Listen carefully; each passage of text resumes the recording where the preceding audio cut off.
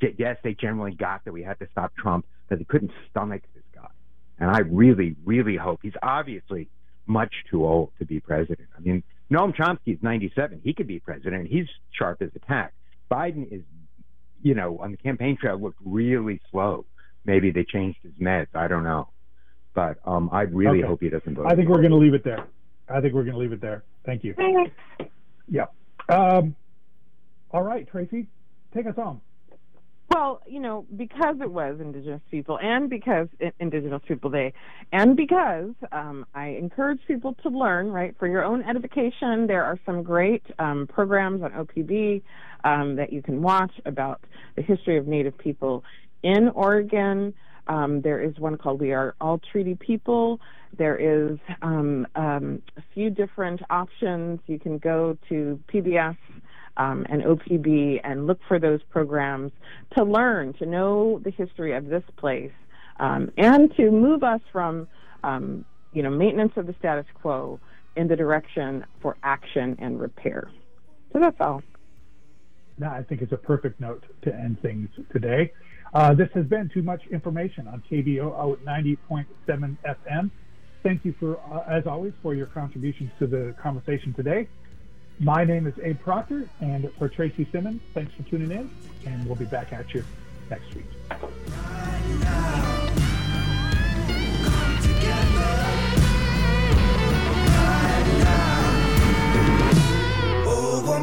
This is Norman Sylvester, the Boogie Cat. You're listening to KBOO Portland, 90.7 FM. Community Radio. KBOO Community Radio holds open meetings concerning the operations and programming of KBOO in accordance with the requirements of the Communications Act of 1934 and certification requirements of the Corporation for Public Broadcasting. Information about KBOO Community Radio's open meeting policy is available at our website at kboo.fm. Due to the temporary closure of in-station activity at KBOO, board meetings will be conducted online via public video conferencing unless otherwise noted. A public link and phone number to attend the meetings are available on our website. The KBOO Board of Directors meets the fourth Monday of the month starting at 6 p.m. Please visit our website at kboo.fm to verify if a meeting is being held. When the farmer comes to town with his wagon broken down, the farmer is... Tune in to The Dirtbag every second Wednesday of the month at 11 a.m. Learn to grow your tasty fruits and vegetables in your home garden. There is a monthly garden stumper, calendar of gardening events. You can even call in with your gardening questions. That's The Dirtbag every second Wednesday, 11 to 12 a.m. That's on KBOO Portland. Listen, laugh, learn. The farmer is the man that feeds them all. Prison Pipeline is a radio program dedicated to educating the public about the Oregon criminal justice system. Topics include incarceration and reentry, addictions and mental health, elections and laws, victims' rights, and criminal justice reform. The program presents a unique understanding of the criminal justice system, addresses the root causes of crime, and challenges the status quo. It seeks to promote awareness and activism in order to foster a safer, healthier, and more just society. Prison Pipeline airs on Monday evenings from 6:30 to 7 p.m. on KBOO Portland. Check us out every week. If you miss an episode, you can stream it later. Just go to kboo.fm/prisonpipeline. More info about upcoming shows and events related to the prison community can be found on our Facebook page, Prison Pipeline. Be sure to like us.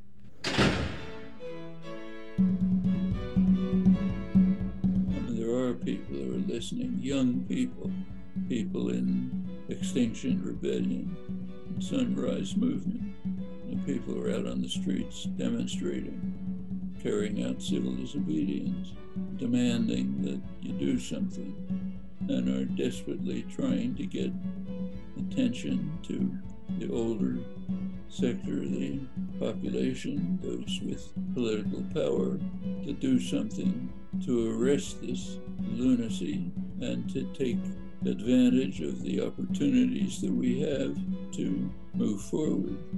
Well, that's the struggle that's going on. That's Noam Chomsky, and this is Alternative Radio. I'm David Barsamyan. This edition of AR features Noam Chomsky, Notes on Resistance. Resistance. How does one move from a position of dissent to resistance, direct action? As a political tactic, resistance requires careful thought and must be freely undertaken.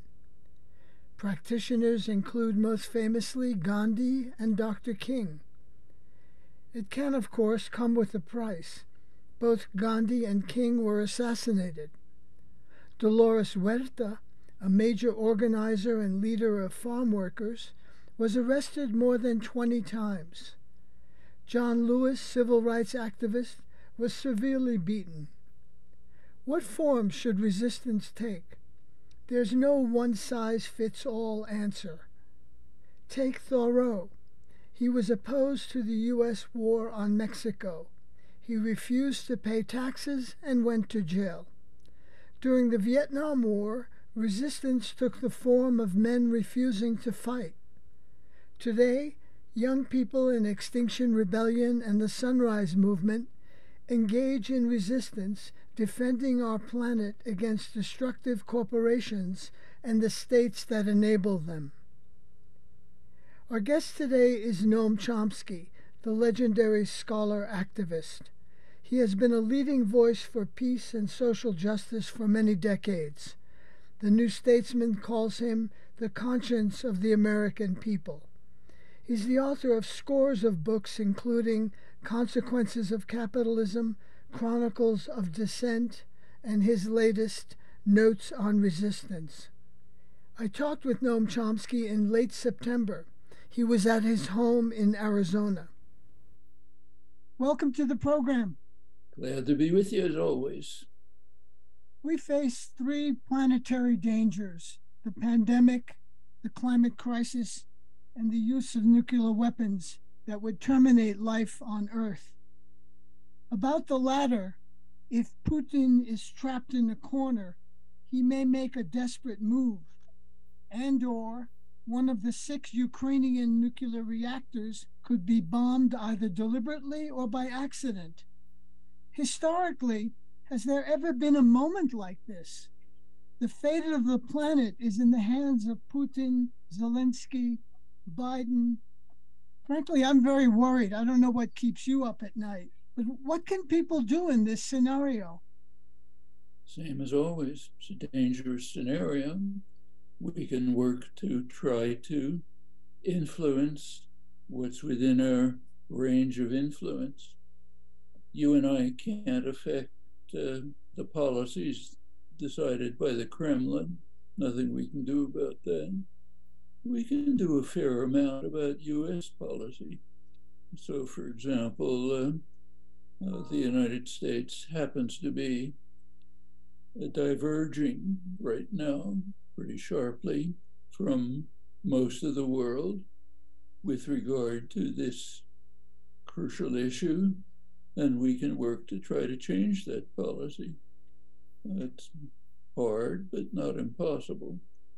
Most of the world overwhelmingly wants to move directly to negotiations to try to end the horrors in Ukraine before they get even worse. It's true of the global south, India, Indonesia, China, Africa. It's true of most of Europe. In Germany, over 3/4 of the population want to move to negotiations right away. Slovakia, another industrial country, even larger proportion. We don't have polls from the other countries, but I suspect it's mostly the same. So that's one point of view. The US and Britain are standing out. Their position is that the war must continue in order to severely weaken Russia. That means no negotiations, of course. Well, we can work to bring the United States into conformity with most of the world and maybe avert worse catastrophes, maybe. I don't see anything else that we can do. but that's more than enough of a task. Fascism is more than in the air. It's mentioned by Ralph Nader, who said, "We're seeing American fascism on the rise." Henry Giroux has talked and written about it, as has Chris Hedges. So talk about fascism then and now. You know, it was a century ago, almost exactly, October 1922, that Mussolini seized power in Italy with his march on Rome. Italian fascism emerges a full decade before Hitler comes to power in Germany. And Mussolini said fascism should more appropriately be called corporatism because it is a merger of state and corporate power. Just to be timely, yesterday, the far-right parties, the main one with neo-fascist origins, took over Italy. So there are reminiscences. For me, actually personal reminiscences. I'm old enough to remember what was happening in the mid-30s, quite conscious of it. And it looked at the time as if the rise of fascism was inexorable. Mussolini, Hitler, Austria, Czechoslovakia, Franco-Spain, February 1939, which I remember very well, just seemed it was never going to stop. At that time, however, the United States was an exception. The United States was moving towards social democracy. The 1920s were kind of similar to today. The labor movement had been crushed. Woodrow Wilson's Red Scare had smashed the vibrant US labor movement, crushed independent thought, sent 4,000 dissidents out of the country, expelled them. It was a period of business triumphalism, enormous inequality, very much like today, great excitement about the wonderful future run by American business. Then came the Depression, 1929, very deep poverty and misery, much worse than today. But the labor movement revived. It was industrial organizing, CIO organizing, militant labor action, sit-down strikes. Political organizations were lively, a lot of publications. There was a sympathetic administration, which made a huge difference. Out of that came the early steps of what came to be social democracy in much of the world, Europe after the war. So that was then. Now it's almost the reverse. The United States is leading the way to a kind of proto-fascism. Europe is kind of hanging on to elements of social democracy, though they're under attack. And it's not the 30s, but there's enough reminiscence to make it feel severely unpleasant. A sign of what may be the future, unfortunately, is the conference, two conferences, first in Budapest, then in Dallas. In Budapest, it was the major and far-right parties and movements with neo-fascist origins. It was in Hungary because Hungary as a country is in the lead in leading the way to a kind of Christian nationalist fascism, racist, far-right, crushing independent thought, controlling the press, what Orban proudly calls illiberal democracy, everything under state control. The main star at the conference in Budapest was the U.S. Conservative Political Action Conference. That's the core of the Republican Party. Trump was gave a speech, virtual speech, praising Orban. Tucker Carlson, leading TV figure, is overwhelmed by Orban's magnificence. That's the future for the United States. Racist right-wing Christian nationalism controlled by state power over independent thought and institutions, controlled the universities, press, and so on. Then came the conference in Dallas a couple of weeks later, organized by the same conservative political action conference, basically the core of the Republican Party. The leading invited guest, keynote speaker, Viktor Orban, the guide to the future, much the same kind of rhetoric. We hear it in the Supreme Court, ultra-right Supreme Court.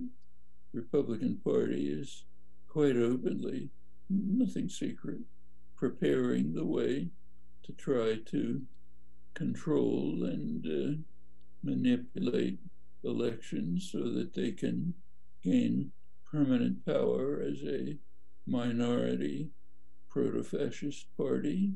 They may succeed. If so, it'll lead the way to a kind of proto-fascism in the United States, which can have enormous effects. The Republican Party is dedicated to destroying the planet as quickly as possible. They don't put it in those words, but that's the meaning of the policies. Maximize the use of fossil fuels, including the most dangerous of them. Eliminate regulations that might mitigate their effect. I'm not saying anything secret. This is perfectly public. In fact, it's gotten so extreme that the corporate sector, which is really on a roll under this period of savage capitalist proto-fascism, they're now actually organizing to punish corporations that even reveal information about the ecological effect of their investments in development. Not just that they have to stop the activities, they have to stop releasing information about it. Otherwise, they get punished by Republican state legislatures, which take away the pension funds and so on. That's really savage capitalism carried to a almost grotesque extreme. It's only one case, lots of things like that. I mean, you may have seen a report a couple of weeks ago that one of the major oil companies, ConocoPhillips, had made a major discovery. One of the things that most concerns climate scientists is the fast melting of the Arctic, much faster, warming much faster than most of the rest of the world. Well, that releases the cover of the permafrost. Permafrost contains huge amounts of carbon, starts to melt. Carbon goes into the atmosphere, it becomes runaway heating. We're basically done. Well, ConocoPhillips discovered a way to retard the process by some technique by which they drive rods into the permafrost, which cool it and harden it so it doesn't melt so fast. Great discovery. Why are they doing it? So that they can drill oil more effectively. I mean, it's like a suicide race, and it's happening everywhere. Take the Middle East, major fossil fuel producer in the world. Just this last week, a couple of new scientific studies which found that the Middle East is warming far more rapidly than had been predicted. In fact, it's expected to go up almost 10 degrees Fahrenheit by the end of the century. That's getting close to the level of survivability. Eastern Mediterranean water levels are predicted to rise much faster than was anticipated, a meter by mid-century, up to 2.5 meters by 2100. What happens to the Eastern Mediterranean when the sea level rises 2.5 meters? Just imagine. Well, meanwhile, while this is going on, Israel and Lebanon are squabbling over who will have the right to produce more fossil fuels at their maritime border. So while their countries are sinking under the Mediterranean, they're squabbling about who will have the right, the honor to administer the final touch. It's insanity. South Asia, in many ways, even worse. South Asia is already at the level of survivability. In places in Pakistan, a large part of the country is underwater from the monsoon rains of a kind that have never happened. Meanwhile, right nearby, there are huge droughts. Farmers in Rajasthan, the poor areas of India, are trying to survive almost 50 degrees Celsius heat. It's without air conditioners. Less than 10% of the population even has them. And the ones that have them are mostly old-fashioned pollution-producing ones. Meanwhile, they're developing their nuclear weapon systems so that they can destroy each other in a competition over who will control the diminishing waters on which they both rely as the glaciers melt. It's as if the whole species has gone insane. Meanwhile, persist in the Ukraine war. One of the worst, maybe the worst effect of the Ukraine war is to reverse the limited efforts to deal with climate change and to accelerate rapidly the use of fossil fuels, encourage more fossil fuel production, open up new fields for exploitation to ensure that it goes on way in the future. We have a narrow window for survival, so let's close it as far as possible. I mean, that's what it means when U.S. official policy is, let's continue the war to weaken Russia and put off negotiations. That's what it means, not just increasing the threat of nuclear war, killing Ukrainians, and starving millions of people because the flow of grain and fertilizers is cut, but also race to destruction of organized human life on Earth during the brief period when we could curtail it or save ourselves. That's the situation we're now in. 50 degrees centigrade is 122 degrees Fahrenheit. Temperatures which were reached this past summer in India, in Pakistan, in Iraq, and in other parts of West and South Asia. But dialing back a little bit again to Europe and fascism, as long as I can remember, Sweden has been exalted by the American left as some kind of utopia where wonderful things happen and the government is benevolent and the people are happy, etc. Well, recently a right-wing group founded by neo-Nazis became the largest party in Sweden's likely governing coalition. In Germany, there's the AfD, Alternative for Deutschland. In France, we've talked about Le Pen in the past. She garners large support. Erdogan rules in Turkey. And it's not just Europe. In the context of India, Arundhati Roy says that the country is a dangerous place where a deeply flawed democracy has transitioned openly and brazenly into a criminal Hindu fascist enterprise. All this under Narendra Modi, who's promoting a Hindu supremacist ideology targeting Muslims, Christians, and other minorities. No matter how you look at it, it's a pretty grim scenario out there. Have you noticed anything like this, historically speaking? Well, the 1930s. Not identical. There's nothing around right now like actual Nazism, which was beyond the limits of violence and brutality. But it's pretty harsh, like Modi's India. There's a lot of repression and violence and human rights violations, but it's not Hitler Germany. It's not Mussolini's Italy. It's bad enough, and it's moving in that direction, but it's not that.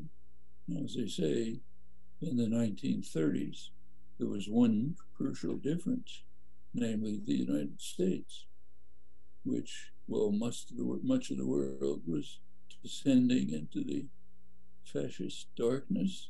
The United States was moving towards social democracy. The New Deal programs were not very, not truly radical, but they certainly were bettering people's lives and offering hope.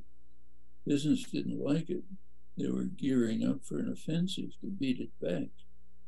I'm sure you remember Alex Carey's great book on taking the risk out of democracy, where he describes the business offensive of the 30s.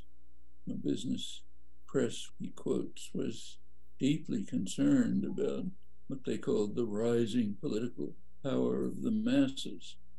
Began in the late 30s to try to organize efforts to beat it back, put on hold under the war, right after the war, huge efforts by the organized US-led business community to beat back this threat of the popular democracy and social democracy. Took some time. A figure like, say, Dwight Eisenhower, last authentic conservative in American political leadership, was strongly supportive of the New Deal, of labor organizing. And by today's standard, he sounds like a flaming radical. But the business world was at it. There were major efforts to beat back labor, democratic efforts, social democracy. Finally, they had an opportunity in the 1970s when there was an economic crisis, and the business world seized the opportunity. You take a look at overall statistics in the United States, almost all mortality, healthcare, costs, incarceration, minimum wage. You see a point of inflection in the mid-70s. They were moving along with most of the rest of the developed world up to the mid-70s. Then it stops. The US moves off the spectrum in all these respects. By now, it was the late Carter regime. Then Reagan took over and accelerated, opened all the spigots.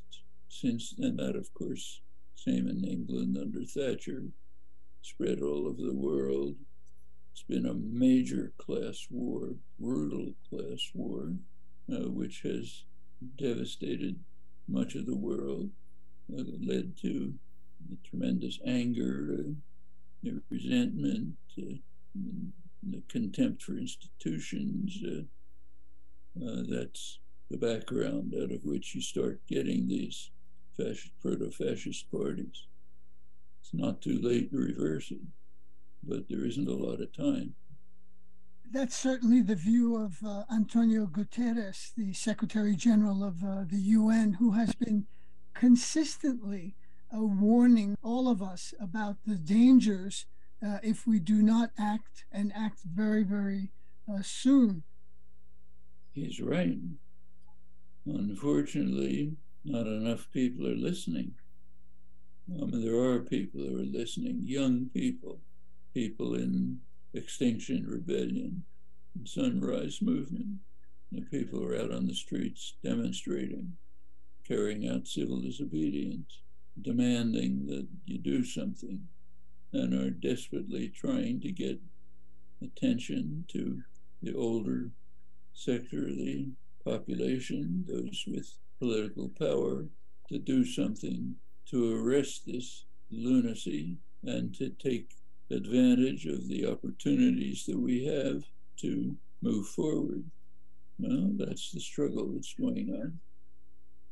There was some interesting literature that also came out around the Civil War in Spain in the 1930s, which you alluded to, which resulted in Franco's ascendancy to power. Sinclair Lewis wrote a novel, It Can't Happen Here. Perhaps most famously in France, Albert Camus' La Peste, the plague, in which was an allegory about the German occupation of France using rats. It's really interesting. I don't know if you've read that book or remember it, but it ends with the doctor warning the people who were out celebrating in the streets. They thought the plague had passed and would not come back again. And the doctor warns them that there's always a dormant bacillus that never dies or disappears for good, that it can lie dormant for years and years, that it bides its time, and that perhaps the day would come when it would rouse up its rats again and send them forth to die in a happy city. There have been people with warning. Can add Aldous Huxley, George Orwell, Zamyatin earlier, but those are voices in the wilderness. Okay, right now, the kind of image that comes to my mind is sort of imagine somebody falling off a skyscraper, and as he passes floor after floor, their arms reaching out, saying, "Hold my arm, I'll pull you in and save you." He keeps saying, "Don't worry, everything's fine. This is great fun." That's us. You're listening to Noam Chomsky, Notes on Resistance. This is Independent Alternative Radio. For copies of this program, as well as Chomsky's latest book, Notes on Resistance, just call us 1-800-444-1977. Our website, alternativeradio.org. Well, you mentioned Extinction Rebellion and the Sunrise Movement as points of resistance, but do they have enough power to really affect change? And I'm thinking of what happened in Sri Lanka in July, where a popular uprising literally overthrew the corrupt government of Rajapaksa. Do you see that happening here? Are there ingredients for a revolt from the left, not from the right? Well, Sri Lanka was a very special situation. It was really a total disaster. Countries just collapsed. Ton of corruption that had followed the neoliberal prescriptions to the point of disaster. And of course, it had a huge civil war, which was devastating. So it's at the edge. Is there any indication of a left uprising in the United States? Not that I can see. If there's an uprising in the United States, at least under current circumstances, it would be from the far right, just like in Brazil. One of the things that Bolsonaro did in Brazil was to unleash a flood of weapons. Arms used to be pretty well controlled in Brazil. He just opened it up. It's not for fun. It's not for shooting rats. It's for an uprising. In the United States, of course, it's overwhelming. And the Supreme Court is helping out. One of the recent Supreme Court decisions, Clarence Thomas, was to overturn a New York law from 1913, which required that if a person wants to carry a concealed weapon in New York, he has to provide some sort of reason for it, some justification. Thomas said you can't have that. These aren't his words, but the import of his words is that this is such a hateful, awful, hideous country that people need arms if they're going to take the subway or go to a store. That's what kind of a country this is. It's basically what he's saying. You don't have to give a reason to have a concealed weapon in New York or anywhere. You already have a reason. This country has fallen so low that you just can't be prepared to go out if you don't have arms and self-defense. That's kind of like Cruz in Texas. It's a simple answer to the school shootings. Turn them into armed camps, fortify them, have a Marine battalion there, teach the kids how to hide, teach the teachers how to shoot. And that's the educational environment you need in the kind of hideous country that these people want to see in the United States. Well, that's the kind of right-wing uprising you're likely to get. The death of Queen Elizabeth on September 8th generated days and days of wall-to-wall media coverage. Imagine the impact on the public if the climate crisis received such attention. Endless reports, it would sink into the consciousness of the people, and then action could be taken. But it doesn't happen. We're distracted by distractions, as Eliot used to say in one of his poems. I mean, you can put it more narrowly. Take England. Well, England was spending huge amount of energy, time, and money, in fact, in the elaborate, carefully prepared mourning ceremonies for Elizabeth. The country was practically collapsing. Take a look at the currency. The British pound has reached the lowest level relative to the dollar that it's ever had. There's an energy crisis coming along. People can't pay their bills. The food banks can't take care of people. The country's falling apart. So let's have an elaborate ceremony for the Queen. The new budget of the new Tory government, the Liz Truss government, what's its proposal? Tax cuts for the rich.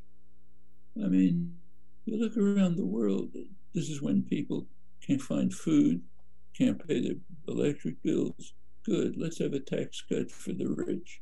And of course, there's tremendous inequality.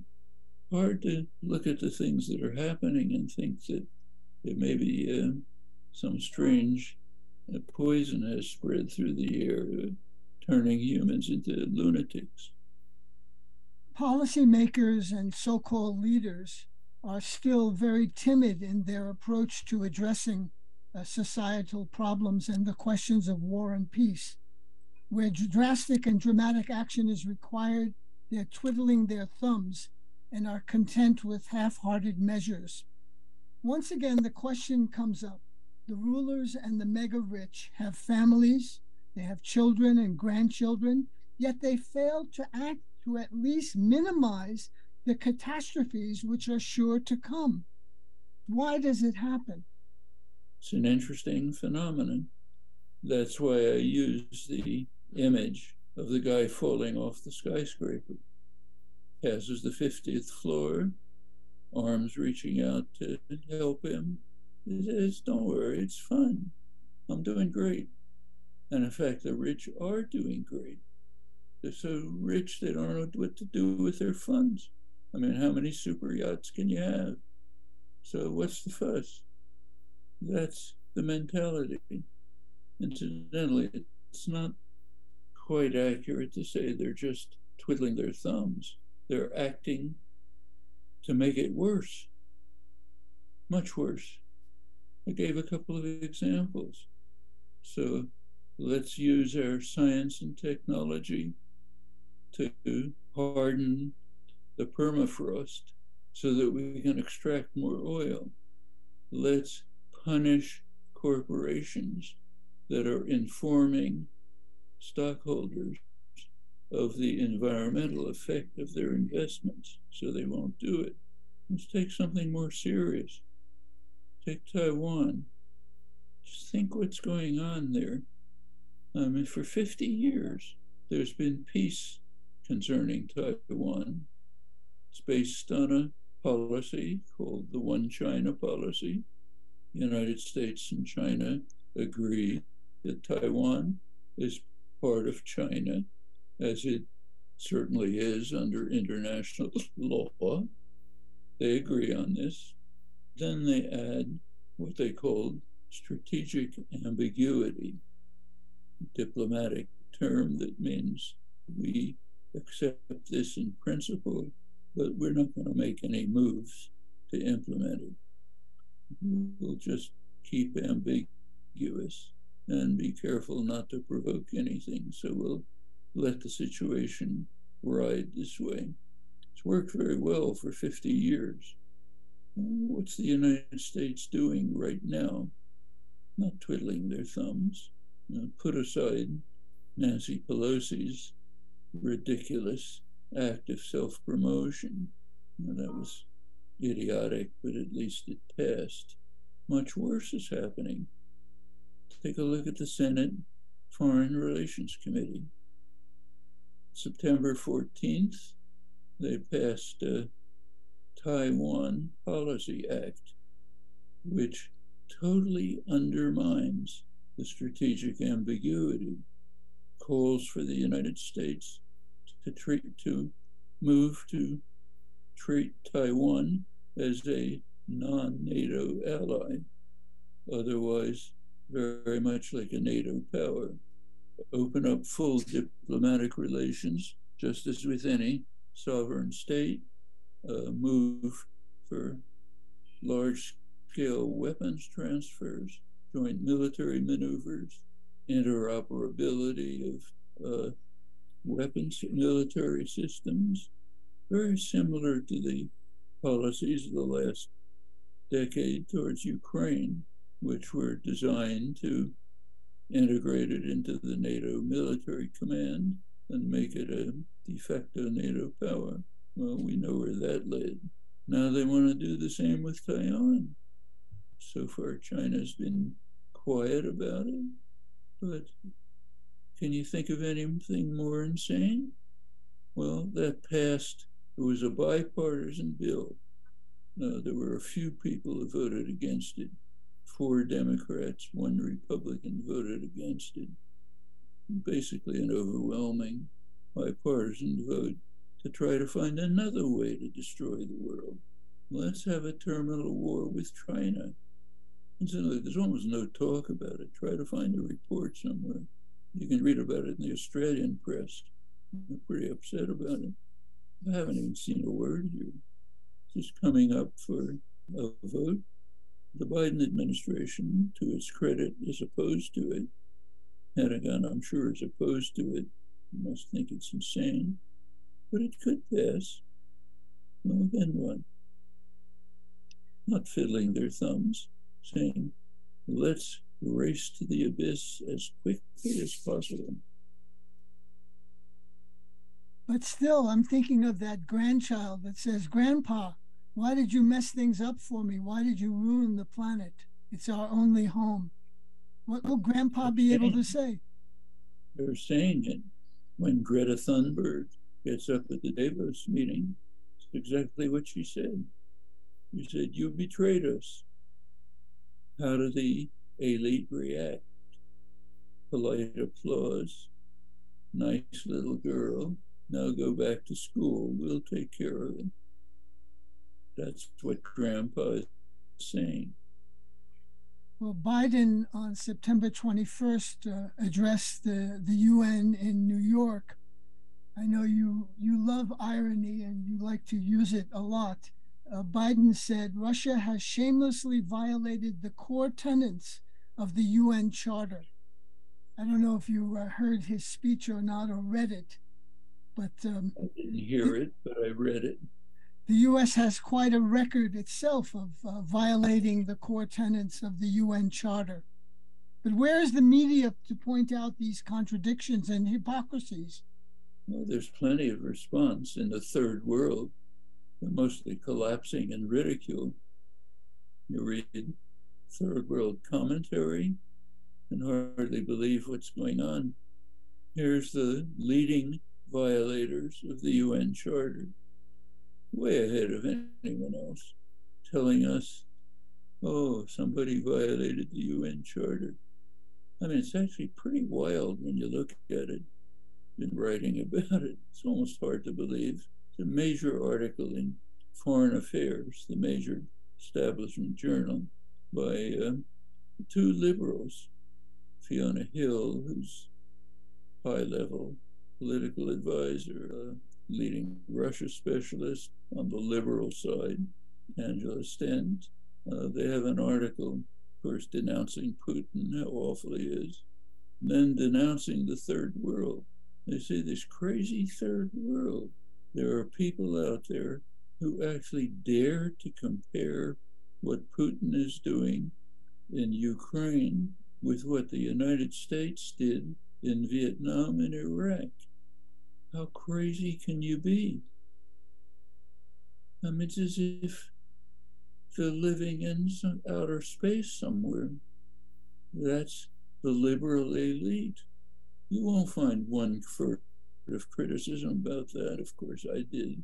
Maybe a couple other mavericks will do it, but there isn't going to be any criticism. Yeah, of course. How dare anyone compare Putin and Ukraine with our benign efforts destroying Vietnam and Iraq? I mean, you see it everywhere. Europe, there's talk now about should we expel Russia from the Security Council?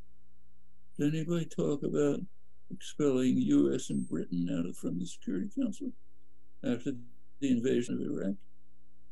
In fact, if you look back at the record on Vietnam, the UN was afraid even to discuss it because they understood that if they brought it up, the US would just destroy the UN. So you can't bring it up. Well, who can talk about this? I mean, that's the world we live in. It's the intellectual community we live in.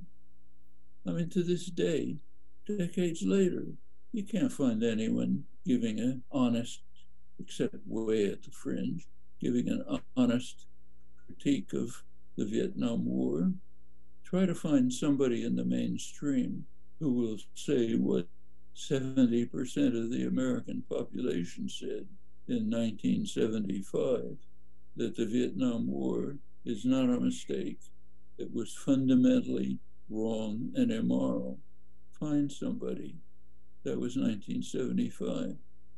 The left wing in the establishment at the time, people like Anthony Lewis in the New York Times, said the war began with blundering efforts to do good, but it turned into a mistake because we couldn't bring democracy to Vietnam at a cost acceptable to us. Meanwhile, 70% of the population are saying, not a mistake, fundamentally wrong and immoral. Well, into the present. See if you can find somebody in the mainstream who will criticize the Iraq War. Criticize it, not just a strategic blunder like Obama, but what it was. Supreme international crime, a brutal, vicious crime and disaster. In fact, take a look at how we deal with these things. But on the 20th anniversary of the invasion of Afghanistan, another huge crime, there was actually one interview with George W. Bush in the Washington Post. It was in the style section of the Post. It was an interview of this goofy, lovely grandpa playing with his grandchildren, having fun, showing off the portraits he painted of famous people he had met. Just a wonderful, lovely scene after 20 years of destroying and devastating Afghanistan. Same with everything else. That's the intellectual climate, and an intensive system of indoctrination tries with much success to impose it on the population. Meanwhile, were doing the things I just described. And not just you and not just us. I mean, take one of the most comical scenes right now is what I described earlier, the squabble between Israel and Lebanon as to who will have the honor of submerging both countries underwater. That's what the squabble is about. Is there any talk about it? You can get an article in Haaretz saying this is crazy, but practically nothing. Chile was an object and target of a U.S. intervention. Its democracy was overthrown in a CIA-sponsored coup in 1973. But fast forwarding to the present, they had a vote on a new constitution in Chile in early September. This was to replace the Pinochet dictatorship constitution, which had been enacted in 1980. The vote was 62% against the new constitution. What was your understanding of that? There's more to the story.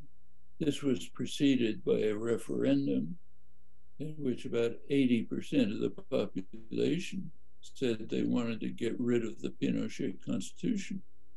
So it's a mixed story. What happened? Well, you look closely. Turns out people objected to this constitution. It had elements in it that people didn't like. Like one element in it was to declare Chile to be a multinational society, give extensive rights to the indigenous population, which they should have. Well, that was too much for much of the population. They didn't want that. They wanted something that would replace the Pinochet dictatorship, but not things like that. It gave rights to nature. That's a very progressive idea. Too much for much of the population. I should say the Chilean media, all of them, are ultra-right, and they carried out a huge campaign of vilification of the Constitution, the new Constitution, bringing all kind of lies and fabrications, saying all the terrible things it had in it. Well, there's some tests of whether that had an effect by accident, not by design. There were some virtually controlled experiments, similar populations, which differed in that one of them had actually seen the Constitution and the other had only read the press about it. The differences were dramatic.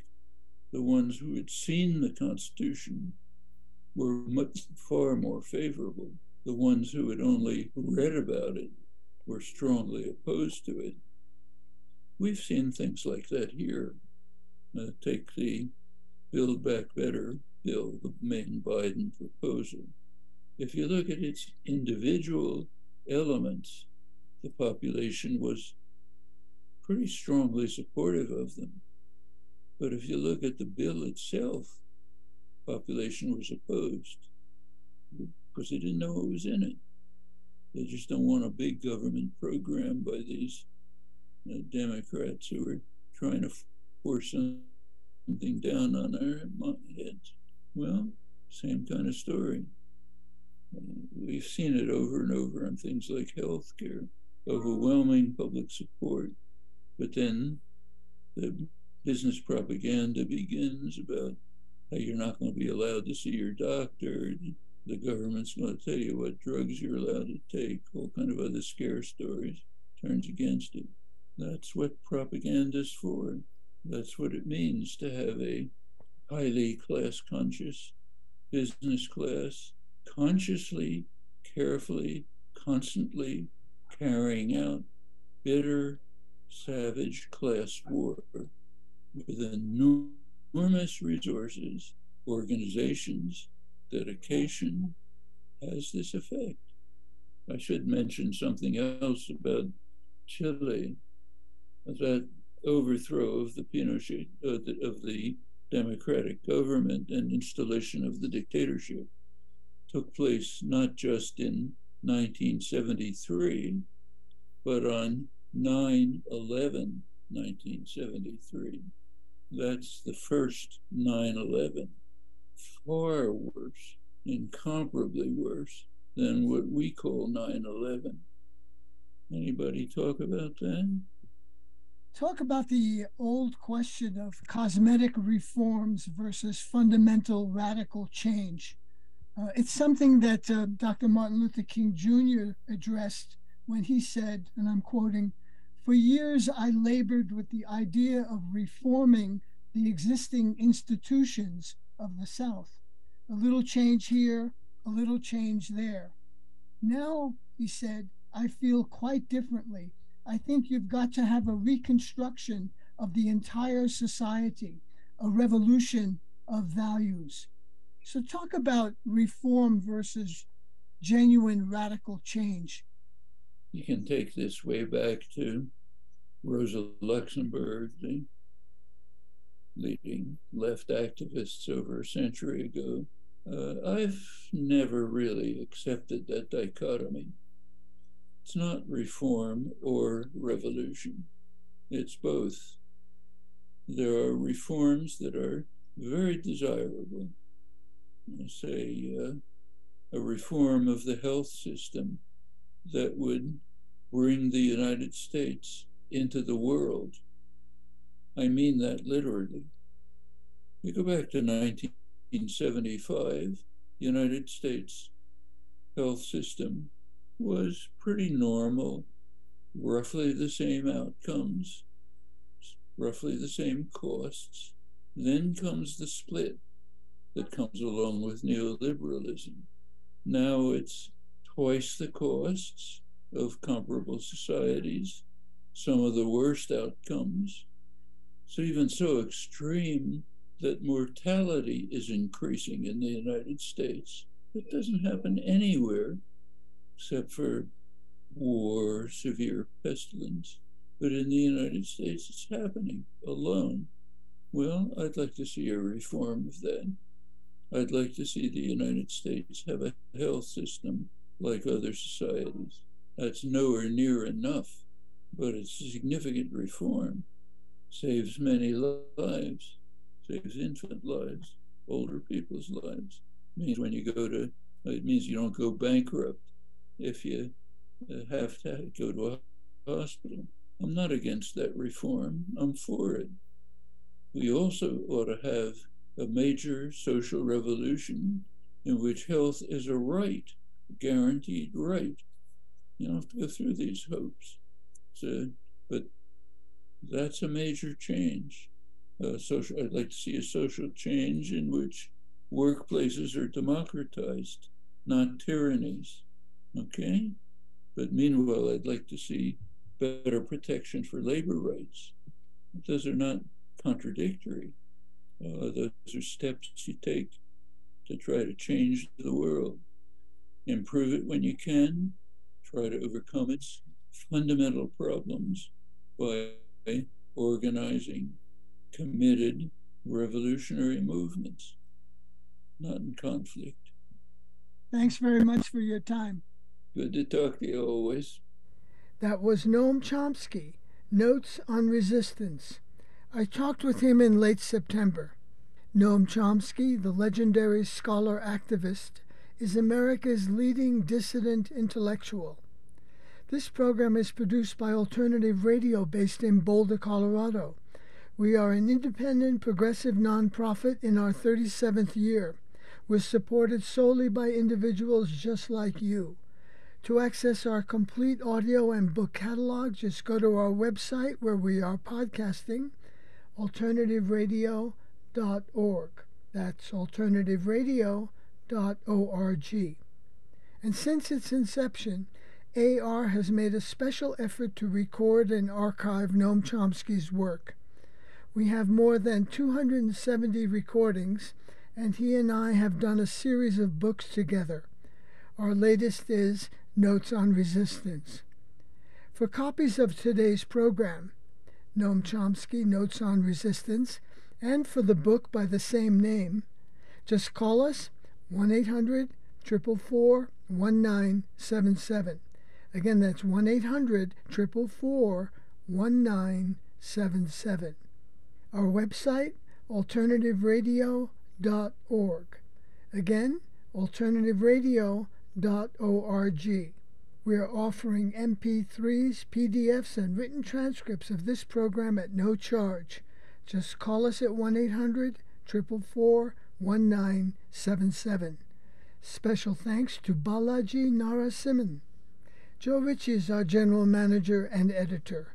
I'm David Barsamian. Thank you for listening.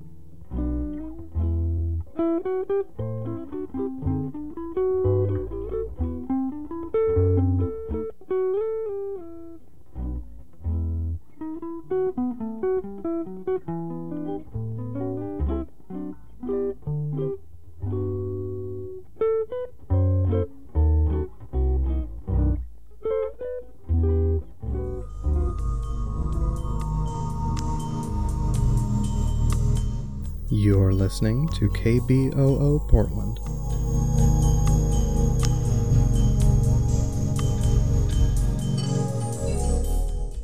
Our goal is to create an atmosphere devoid of genre, a place where quality is